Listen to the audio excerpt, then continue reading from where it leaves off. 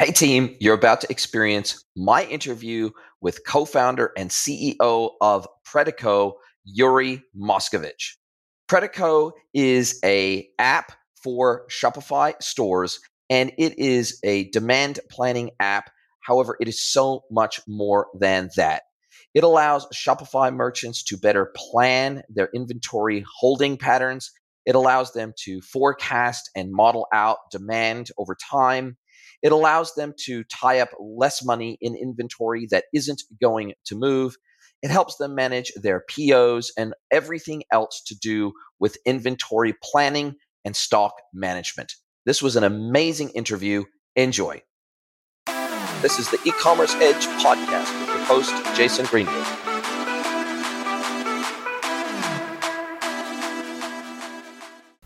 Hello, everybody, and welcome to another episode of The Pod. It is my pleasure to welcome YOURI MOSKOVIC from PREDIKO to the podcast. Welcome, YOURI. Yeah, thanks a lot for having me and looking forward to the conversation. I am as well, and you were telling me off air, but just before we jumped on, that you are friends with Paul from Ubu, and I recently had him on the pod and recently released his episode. And so you said, look, we were talking about being on the podcast, and then you reached out to me and you said, hey, why don't we talk about PREDIKO on the pod as well? Yeah, exactly. I think you guys had a fantastic conversation, and I'm sure hopefully we'll be talking about interesting things for the audience and what we have to say. I look forward to it. And before we jump straight into your technology, what it does, how it does it, etc., you've been running this business as co-founder and CEO for the last 2 years. But prior to that, you were head of solutions at Satalia, which was acquired by WP, and you were there for 3.5 years, and you were working across artificial intelligence, data science. So why don't you tell me just briefly how your background brought you to the place where you thought, hey, I want to create a platform and a technology that is aimed fairly and squarely at e-commerce merchants? Yeah, totally. Very brief background about myself. So I grew up in Belgium, Brussels, until I was 18, and then I moved to the UK to do my studies. So moved to London, studied mathematics, and started then doing my master's in operations research to find a way to apply the mathematics in a useful and efficient way. And then after that, I found this company. Actually, my now wife, found this company called Satalia back then, which was a small startup in artificial intelligence that was essentially doing the practice of the theory that I was learning at university, and that is solving optimization problems. And so I thought that would be like a very cool way to get into the space and not only just work on theoretical problem at university, but try to apply it in real life and see what the impact is. And that's how I joined the company back in 2016 or 17, I think, and then started working on some of the projects over there. And it set you up. It feels, obviously, if you're working with predictive intelligence, if you're working across data science, if you're working across business analytics, across omni-channel solutions, then it feels like that was a very natural of building your curiosity in real-life businesses, facing real-life business challenges, and then building solutions to help businesses deal with those challenges. Yeah, totally. We were, back then at Satalia, we were working with a lot of legacy retailers, like very big, large enterprise, 1 billion plus revenue type of customers. And a lot of the optimization problems, like predictive and prescriptive analytics tools that we were building for these companies, were aimed to solve an optimization problem that was very oftentimes related to their supply chains and their operations system as a whole. And this is how I personally got into retail as a first thing, and then second thing within supply chain. And then a lot of the projects we worked on, to give you a few examples, were solving last mile delivery systems for Tesco, which is the biggest supermarket here in the UK and internationally as well. Then DFS, it's a sofa company here in the UK, has plenty of retail stores. They wanted to have a footfall prediction system to allocate their workforce accordingly.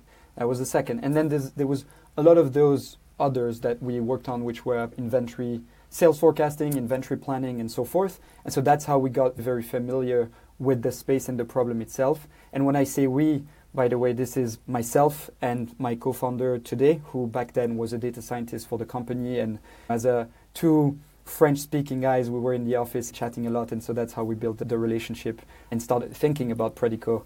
And yeah, that's how the background came to be. Love it. And I used to think that supply chain was just about the most boring component of commerce that you could possibly imagine, like just a necessary evil.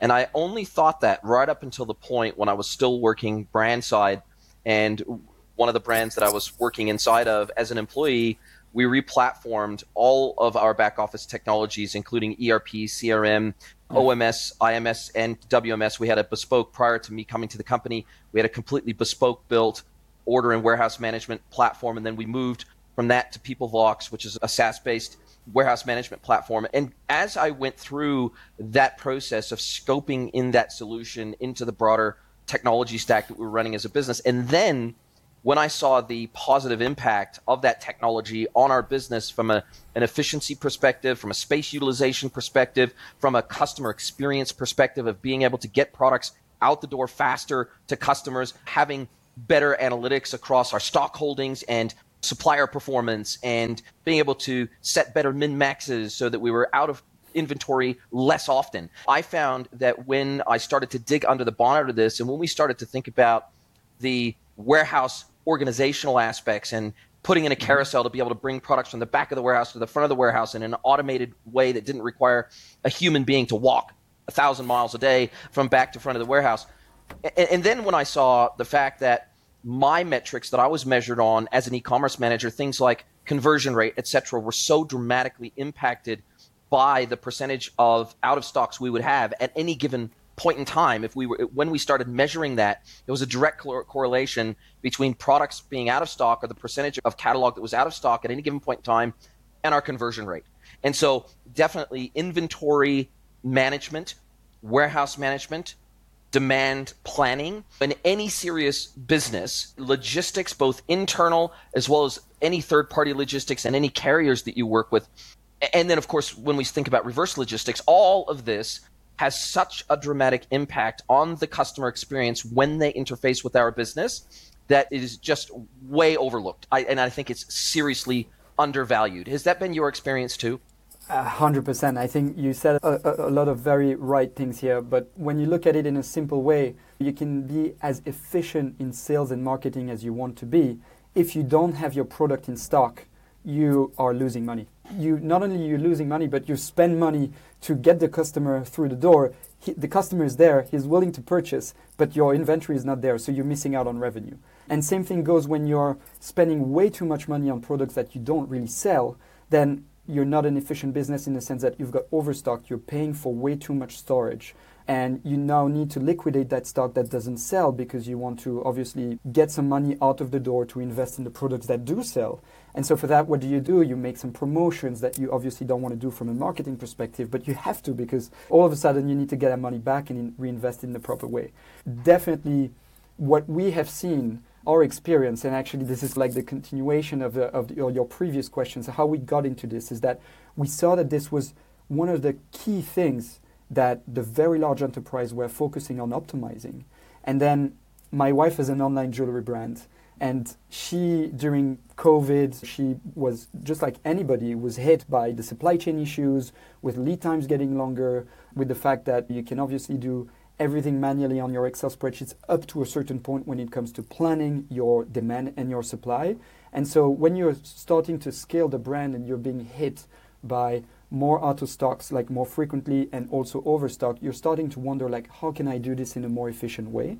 And so that's how we basically got into the Shopify space, like e-commerce space, generally speaking, of SMBs, because we realized, okay, these guys, like 90% of them are doing everything manually, reconciling the data, doing their forecast based on guesstimates, and then trying to put together a plan for their supply, give visibility to their suppliers, then satisfy the terms from their suppliers. All of this requires a lot of effort. And if you're not being helped in a certain way, you can make mistakes that can be detrimental to your business. And so that's how we really got into the space, because we realized, shit, there's these very large companies over there that are spending a lot of time and money into this, in optimizing this, and we can see how the return on investment has been enormous. And we then see the smaller brands that are getting into it more and more, forced by the supply chain issues during COVID.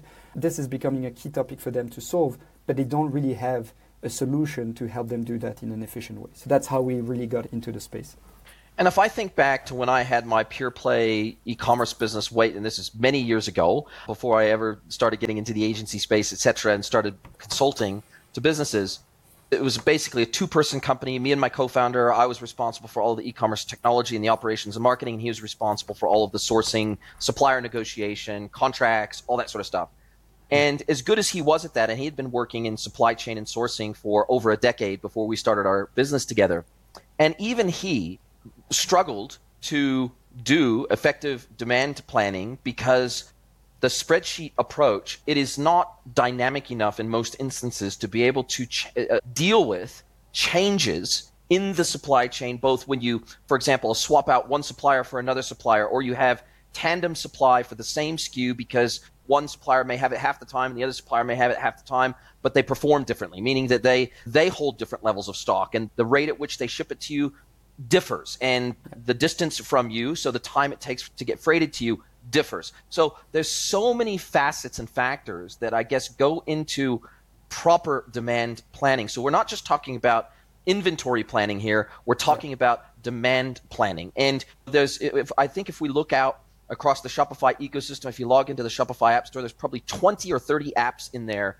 that talk about some form of demand planning or inventory planning. In fact, probably the most famous app out there is Inventory Planner, which was acquired by Brightpearl, and then they were subsequently acquired by Sage, and now they're owned by Sage, and that's one of the most popular apps in the App Store. So clearly, this is a challenge, similar to marketing automation for brands. This is a challenge that almost every brand faces when they get over, I guess if you're so small that you're only doing 50 orders a month, maybe you don't need to think about it. But if you're doing anything over about 20 orders a day, we're starting to get into a situation where the variables expand geometrically that you're trying to track to make sure you don't run out of stuff.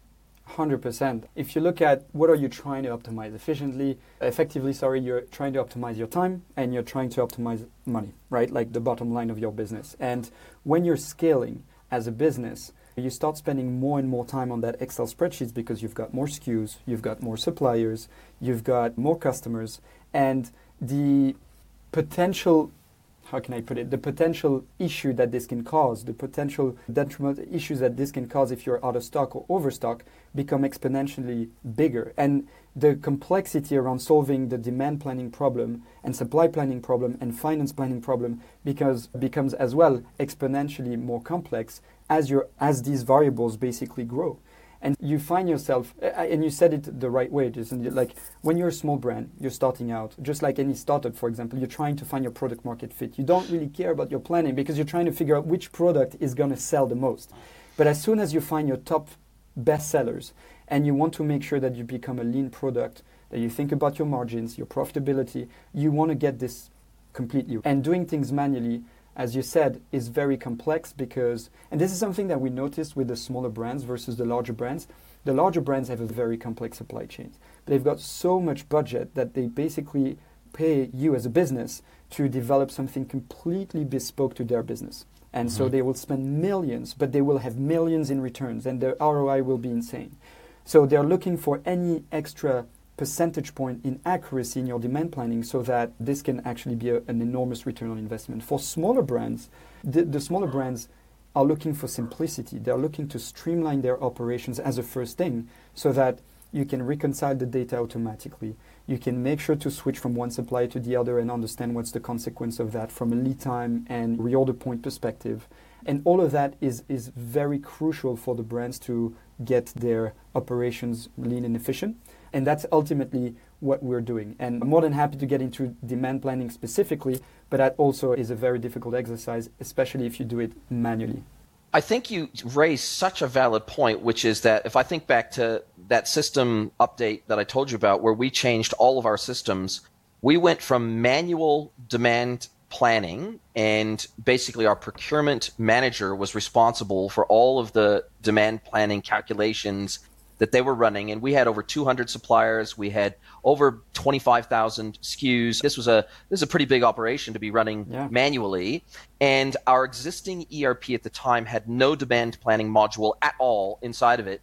But when we upgraded to a new ERP and a new WMS, the ERP, which we moved to NetSuite, had a very good demand planning module built in, but bloody hell do you pay for it? That's an enterprise class solution. But at that point, we were a big enough enterprise to justify moving from manual demand planning and inventory management to I guess, data informed and system informed inventory and demand planning management. Now, there's a whole lot of businesses that fall in the middle of that. They're not tiny, meaning they're not a startup anymore, but they're not big enough to justify an investment in a top tier or even a second tier ERP like a NetSuite. And so they slip through the cracks of business systems, right? They're not big enough to justify this massive expenditure on an enterprise system, but they're too small, or they're too big to do everything manually. And it feels like this is exactly where your system plugs in. You're not targeting the enterprise class guys because they're either using some bespoke system or they're using their ERP to do it, right? But you fill that really fat middle gap of not the S in SMB, but the M in MB. And it feels like you are absolutely, that is your ICP. You are not enterprise. You're not the smallest end of town, but you are in the fat middle, which is actually where the vast majority, especially of D2C brands, find themselves. They're in the middle. They're not enterprise and they're not tiny. Yeah, that's exactly right. When joining an ERP and placing that decision to say, I'm going to buy an ERP right now, I'm going to implement an ERP is it's a big decision to make. You need to look at it very carefully because you're in for an implementation of 8 to 12 months with consultants that will cost you tens, if not hundreds of thousands of dollars. And then the license fee for the NetSuite or the Microsoft Dynamics of this world is again within the 10, if not the hundreds of thousands of dollars per year. And what I hear often is we live by the less is more sort of mentality by design in terms of the product and the features that we've got, because the customers that we target, as you said, like that middle tier, is looking for something that is nice and easy, super accessible. So, you need to be plugging in one click with their Shopify store. You need to be able to help them be set up within a couple of days max. And you need to be up and running. And not only that, demand planning, supply planning is not something that is super easy to do, as we said before. So the product needs to be super accessible to be in terms of the design and also the functionality, so that it's very easy for them to understand how to navigate through the product and get to the output, which is a smarter purchase order that is just exactly how many units you would need to buy. And you raise a good point. We'll get into the technology soon, but I think you raise a super valid point, which is that overstocking is just as detrimental to a business as understocking, right? And I think that businesses overlook that fact. They look at all the lost revenue if they don't have a product, and let's say on average their cart size in terms of quantity is 3 items and their average order value is $150, and they know for a fact that their conversion rate is directly tied to inventory being out of stock, because if one of those 3 items is out of stock, that customer is going to go elsewhere where they can qualify for their free shipping threshold and their rewards points and all that stuff, right? Customers don't like to break up if they can help it. They don't like to take an order and say, okay, my normal supplier of this product is out of stock. I'll buy the 2 out of 3 items through them that they have in stock, and I'll buy the 1 item through somebody else. No, they take their entire order elsewhere. That's just normal human psychology because of the incentives to do that by most merchants. But on the flip side, holding too much stock, tying up too much cash in inventory that is not moving. So you've got these tremendous costs, right? You're not only buying the product that ties up cash, but then you're warehousing it, whether that be in your own warehouse or with a 3PL provider. You're tying up tremendous amounts of capital that really you'd ideally like to use on products that are actually moving in the business and apply the right stock values to each and every individual SKU. So I guess maybe speak a little bit to the impact of overstocking versus understocking. I think brands really understand the danger and the risk of understocking, but I think they don't always appreciate also the dangers and risks of overstocking.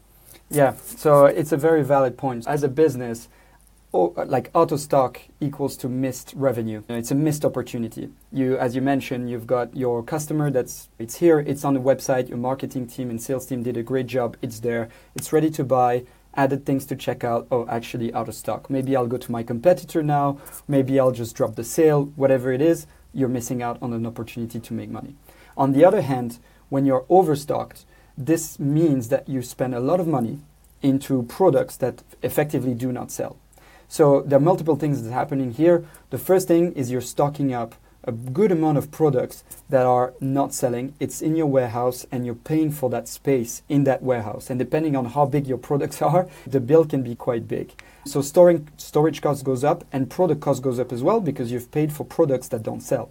And this is typically something that happened quite a lot during COVID, because during COVID, when factories were like, okay, we need to shut down, what happened is that there's a lot of companies that placed massive orders just to be like, we don't know when our factories are effectively going to open up again. So let's just stock up as much as we can and we'll see what happens after. Guess what? After, what happened is that these companies found themselves with a lot of inventory that they thought it's a smart idea, we'll just stock up as much as we can, but they found themselves with a lot of inventory that they couldn't really sell. And on top of being money that you spend on products that don't sell, on top of being money and cost that you spend on your storage, it's also money that you cannot spend elsewhere that's growing your business, whether it's sales, whether it's marketing, whether it's the right products like your best sellers, for example, that might also be out of stock. So you've got like a double-edged sword here where you need to find a right balance between the two, because as you said, it is very right. It's as equally important to get out of stock set up properly as well as overstock, and you need to find the right balance between the two. Yep, couldn't agree more. Now, if we think about PREDIKO and we think about how it does what it does, it's an app for Shopify. I'm not sure if you plug into any other e-commerce platforms yet, but you're heavily focused on the Shopify ecosystem, which makes sense from a D2C perspective. They're the 800-pound gorilla in the space. But when we think about how PREDIKO starts to drive these calculations, and when we start to think about things like seasonality, when we think about throughput and momentum of sales of certain products at certain times to certain cohorts, when we start thinking about the impact of promotions on demand against certain SKUs, when we think about bundling, right, and kits that sometimes are put together of combinations of SKUs that drives demand for the individual SKUs that are part of the bundle and the kit, there's so many variables that come into play when you're trying to create a really good demand planning platform. How does PREDIKO deal with all these variables? Yeah. So for those who don't know, just a very quick brief introduction about PREDIKO, what we do today. We're a Shopify app, as you said. So we work with Shopify and Shopify Plus brands, and we help them forecast their sales more accurately, recommend them what to order in timely fashion, and then later on we'll be financing stock for those companies as well. And we can get into that as well, because financing inventory is also a very big hassle. But essentially what we want to do is to close the loop when it comes to procurement. So it's plan, order, finance. Now, to answer your question, what we do is, first of all, you need to get access to the data. And when you plug into a Shopify brand, what type of data do you get access to? You get historical sales, you get historical revenue, you get product level information, and anything that they do with regards to bundles or subscriptions, depending on the apps that they're using already within the space. So this is the level of information that you can get access to. Now, to do a good forecast, and also when it comes to sales, so demand planning and then supply planning, you need extra information. You cannot just rely on historical sales data and product information. You need much more. So what other information do we need? You need supplier information. Who's your supplier? What's their lead time? What's the minimum quantities? Do they have any specific capacity constraints? Anything like that, obviously very important from a supply planning perspective. The other very important thing is, what is your reordering preferences? Like, how much stock do you like to have on hand anytime you receive a delivery? Are you more like 1 month? Is it more a quarter worth of inventory that you want to hold for all of your products? Or are you more the type of customers that want to place a PO every week and try to have a high sell-through rate? So this is obviously critically important to be able to adapt from one brand to another and make sure that you're a right fit for these companies. And finally, something that's critical in order for the demand planning to be as accurate as possible is you cannot just rely on the past in order to predict the future. We can go through your historical sales data, compute seasonality and growth trends that we see there, but as you said, you have promotions that you're planning. Influencer marketing, you maybe will do a pop-up, you do a promotion for a new product launch, and all of these things need to be captured one way or another. And so what we've developed in PREDIKO is a system that will take your historical sales data. We've got our algorithms that will compute seasonality and growth trends, and will apply some weights on the last few months, because this is obviously the months that have been impacting the future plan the most, but it also needs to capture any future events that will have an impact on your sales. And so for that, we've built our planning system in a collaborative way so that the user can influence the forecast for any upcoming events that will have an impact on the sales, just as if they were adding new events, if you will, in the system. And they can also get their hands dirty in a way and work out and have an impact directly on the numbers, just like if they were in an Excel spreadsheet. And obviously, with Shopify also offers their POS, their point of sale system. And so a lot of Shopify merchants or omni-channel merchants, even if they're using Shopify POS, those orders ultimately end up back in Shopify.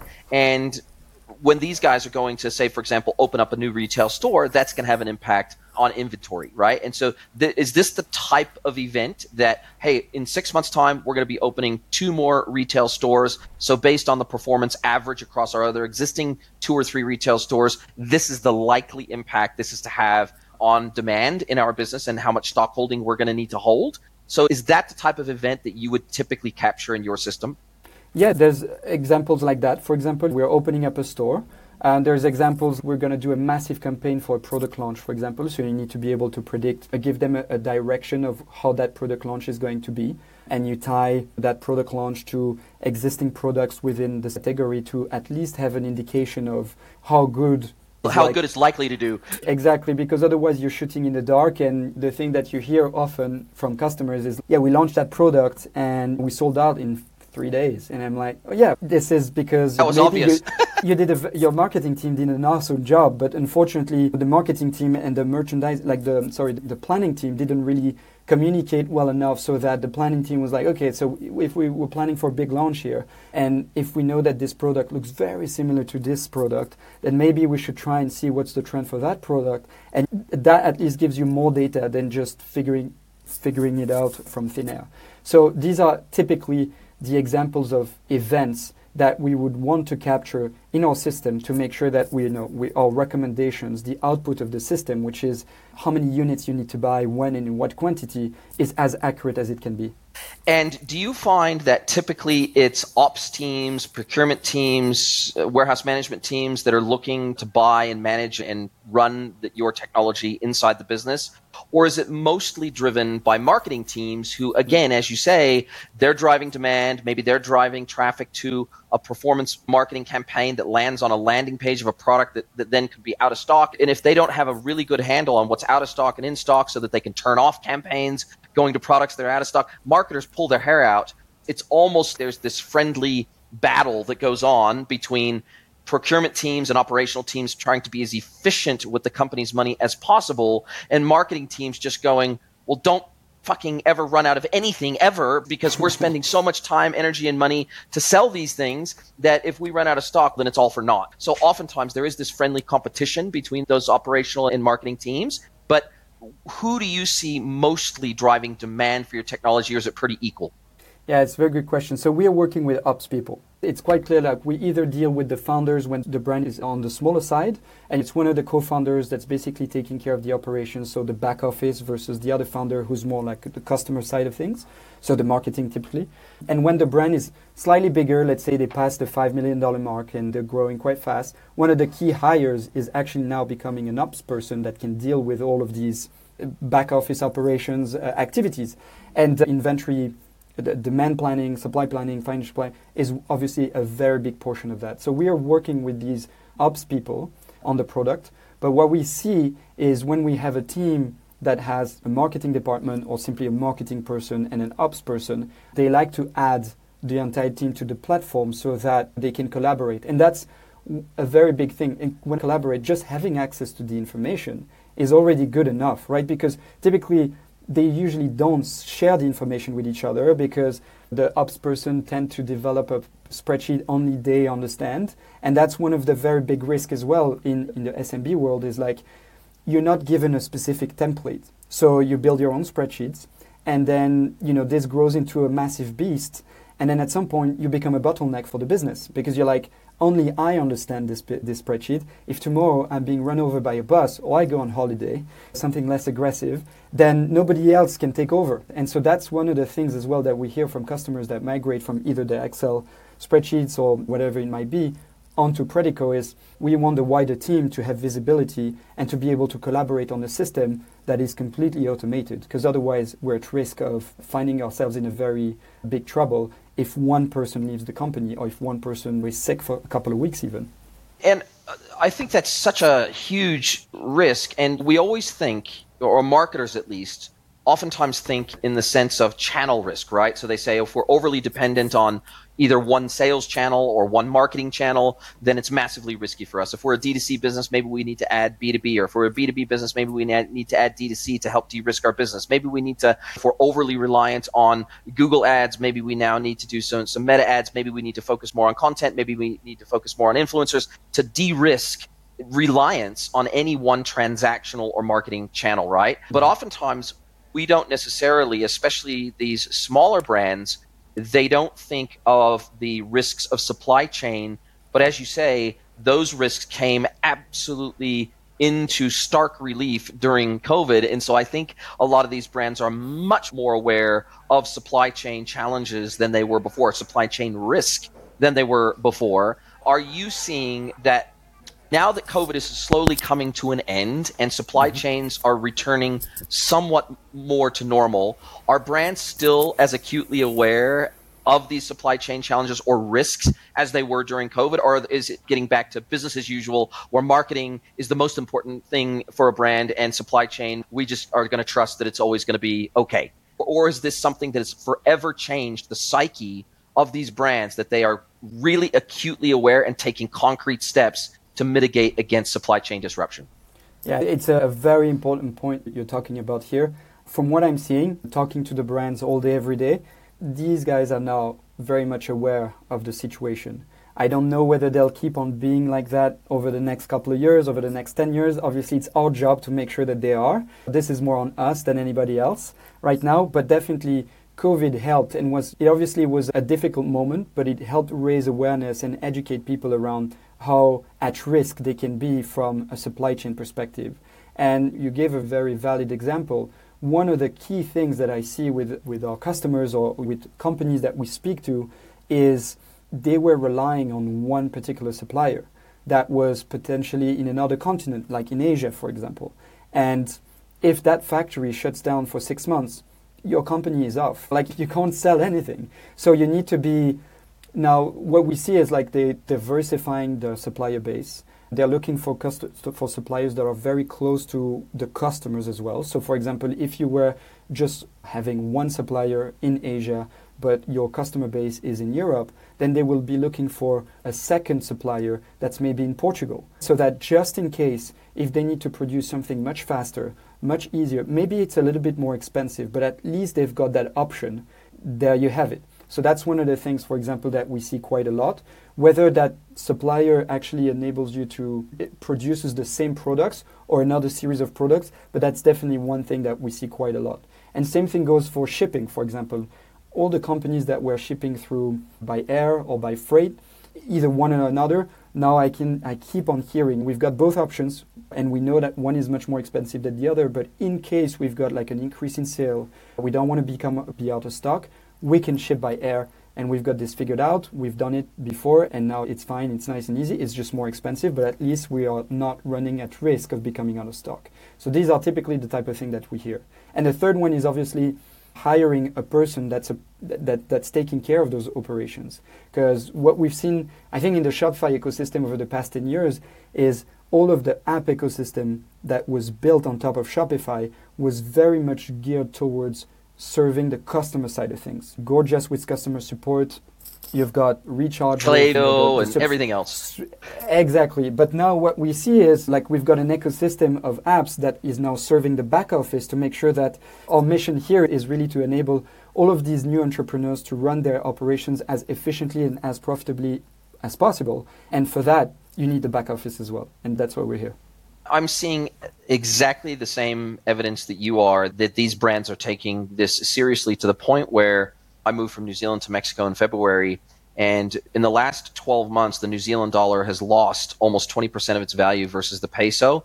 The US dollar has lost around 15% versus the peso. Now, that's not because those currencies are weak, or in some cases they are, but the peso has become termed the super peso over the last 18 months or so because of that exact nearshoring philosophy that you referred to. So a lot of brands in the United States, for example, that maybe did all of their manufacturing in Asia, they have moved all or part of their manufacturing to Mexico because it's just across the border. And so they're less susceptible to supply chain disruptions. And so therefore, there are billions of dollars of investment going into manufacturing in Mexico, creating demand for the Mexican peso. As a result, Tesla's even announced they're gonna create a factory in Monterrey that's twice the size of their Texas gigafactory. So the reality is this is all playing out exactly as you have described, to where they're either dual sourcing or they're literally moving their entire supply chain closer to their destination market, to their customer market, so that it can get faster to them and it can get faster to their customers, and they are less susceptible to supply chain disruptions, right?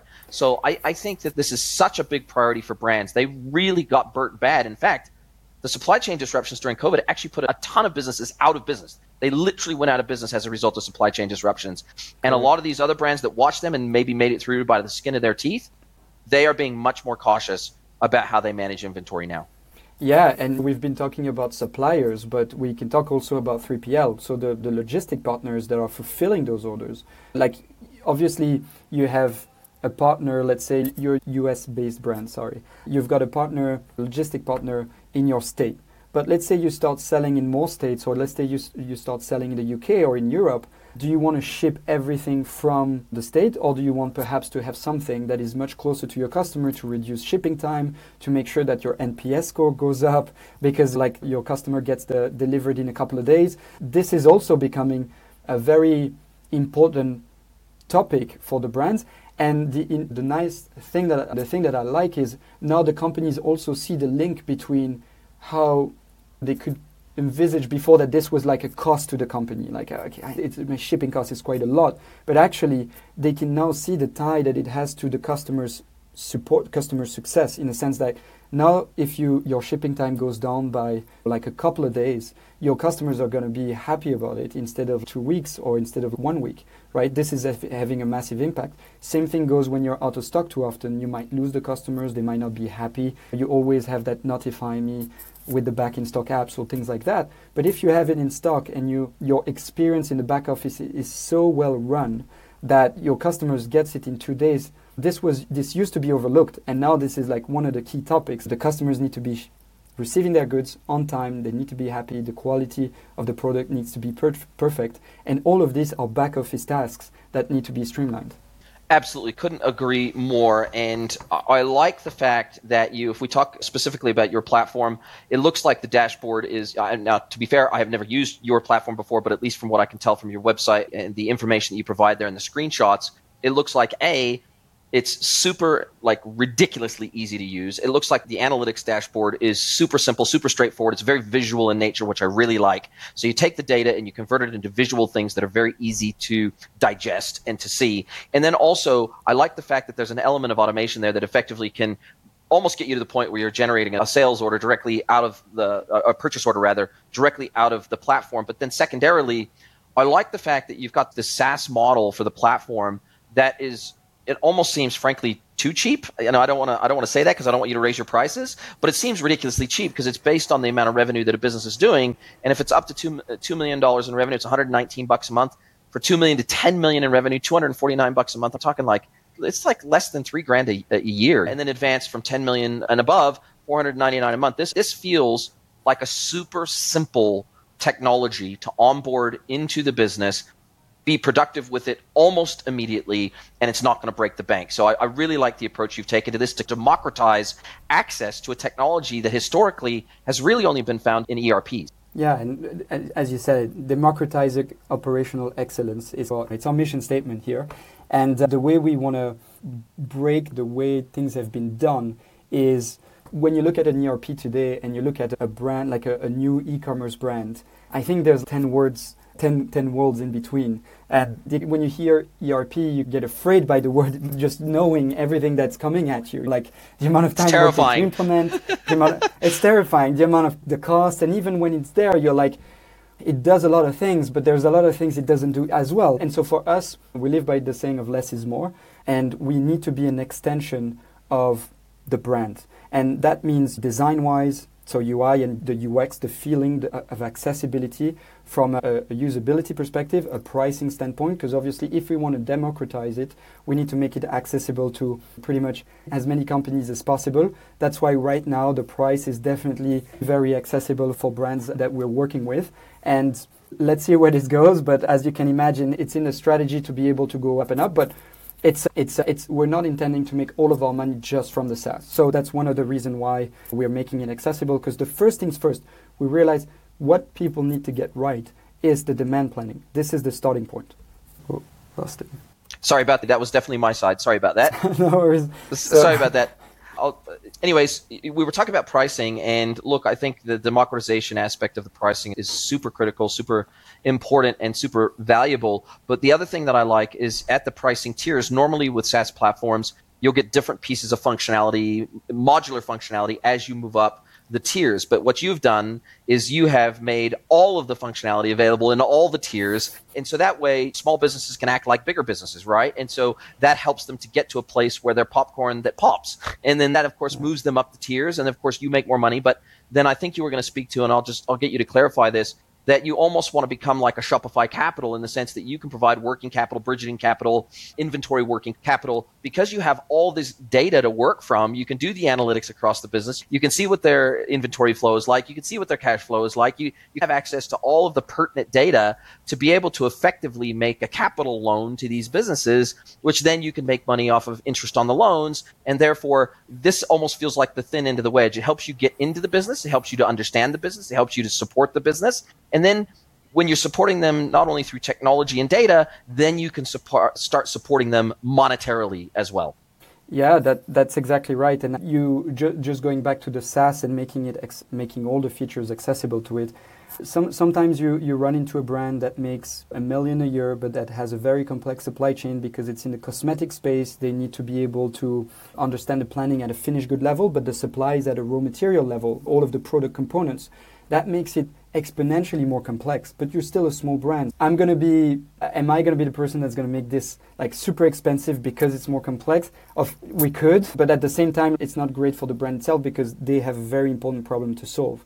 And then you have $75 million brands that are selling just on Shopify, and they have a subscription business 20 SKUs. Where 90%... And they have 15 SKUs. Exactly. And these guys are crushing it, and they don't need maybe like half of the features that we have because they need the plan, they need the POs, and that's pretty much it. And at the same time, could we basically charge these guys much more potentially because it's very critical for them to have the right stock. So only time will tell how this is going to go. But right now, we just want to make sure that we get a product that is very accessible to the middle tier, as we said earlier, of the Shopify space. And then exactly as you said, right, this is like a good way for companies to solve their demand and their supply planning, which is critical for the success of their brand. But then what comes in right after is suppliers will ask you to pay. And when you're a small brand, you don't always have the upper end when it comes to negotiating your payment terms because your suppliers might be working with very large customers and you're not really a priority. So the first thing you do for these brands is you give visibility, if you can, around your commitment for the year. And you can do that with PREDIKO because we're building a plan, demand planning and supply planning. But then when it comes to negotiating your payment terms, it's become really hard. And again, with COVID, the lead times have gotten longer. So the return on investment from buying your inventory to your supplier is also effectively going up. And it's become very hard for brands to invest their own cash reserves because they're putting their business at risk, as well as getting loans from bank because interest rates have gone up, and also raising VC money because trading equity for stock is not the best thing to do, right? Especially if you're looking to build a very lean and profitable business. So what we want to provide is enabling you to remove some of the pressure that you've got on your shoulder and enable you to keep the money you've got in your bank account in your bank account, or at least invest it in your growth. And because, exactly like you said, because we've got very strong visibility on how you're doing right now, how you're likely to do in the future, which products are your best sellers and the ones that we recommend you to reorder in a specific amount of quantity. First of all, we're enabling you to become an operationally sound business.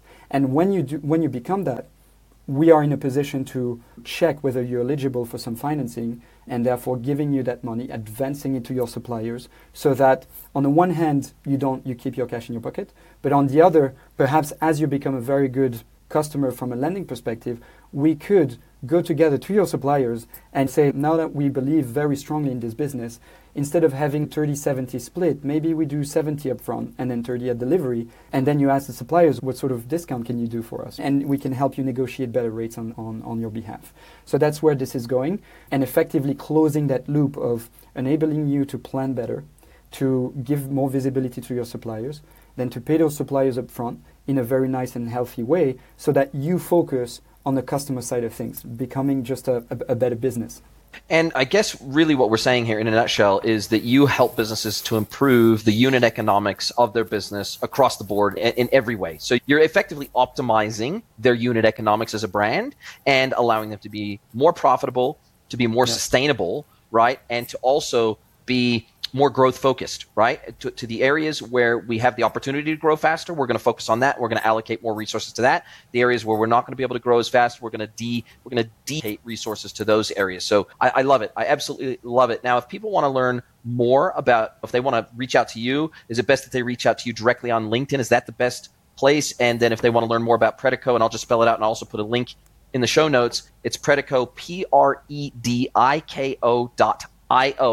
So if they want to learn more about PREDIKO, do they go to that URL? And if they want to reach out to you and have a chat to you directly, just reach out to you on LinkedIn. Is that the best way? That's the best way. I can also give my email or the calendar for booking a time and discuss about that. I'm more than happy to do that as well. But yeah, we're very close to our customers, and we're trying to develop relationships with businesses and be as close to them as possible. So if anybody has any questions on how things work, or just looking for advice on how to become more operationally sound, I'd be more than happy to spend some time with them. Lovely. And I'm guessing that your email address is just YOURI, YOURI, at PREDIKO, I'm guessing? Yeah, PREDIKO.io, exactly. Wow. That's super easy. Super easy. The benefit of being a co-founder. Love it. You get first dibs on email addresses. So I absolutely love it. Now, listen, we're coming to the end of our time together, and I get this really awesome opportunity for me to turn the microphone over to you, flip the script, let you ask me one question. Any question you like, can be personal, can be professional. It's completely up to you. So I'm going to turn the microphone over to you. YOURI MOSKOVIC from PREDIKO. What is your question for me today? First of all, this is an awesome thing to do, because obviously we're not prepared to it. Maybe the question I have for you is, what's the biggest lesson you've had so far by running this podcast? That there's a whole truckload of people out there that are smarter than me. That's actually two lessons. That's the first.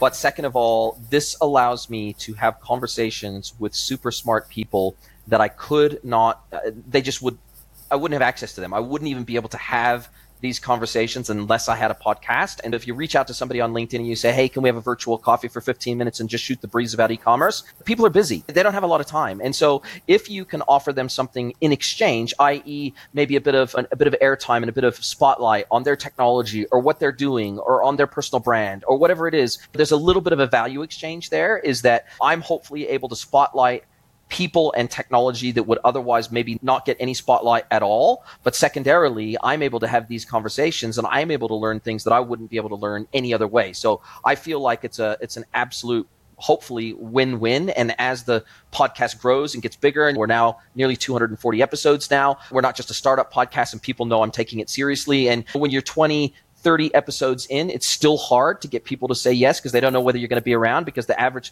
statistics around podcasts are really bad. Something like 98% of podcasts never get past episode 20. It's called pod fade, and most people suffer from pod fade. It's really hard to be consistent with a podcast over multiple years. But now that I've done that and I've proven that I'm serious about the podcast, it gets easier and easier with time to get people to say yes to come on. That's awesome. And I think that relates to one of my learnings, for example, when we were starting out, just as a side story, is you don't have a network, you have an idea, you want to reach out to people. Like, why would people take some time? Everybody's busy, etc. But when you're using like something in the middle that will break the ice, whether it's a specific pitch, whether it's your podcast, whether it's like interviewing them because they're experts in the field or anything like that, then all of a sudden tables turn and people are interested in talking to you, sharing advice, etc. And I feel this has been the philosophy for me when I was raising money, because once people told me, like, when you are asking for money, you get advice, and when you are asking for advice, you get money. And so that's exactly the philosophy behind raising funds, for example, or just like you said, I want to meet more people. How can I do it? The conduit is your podcast, right? And you're growing a massive network and you're meeting awesome people. And so that's amazing. Yeah, I think it's hopefully a very fair trade-off, and hopefully people that come on the podcast feel like it was a valuable use of their time.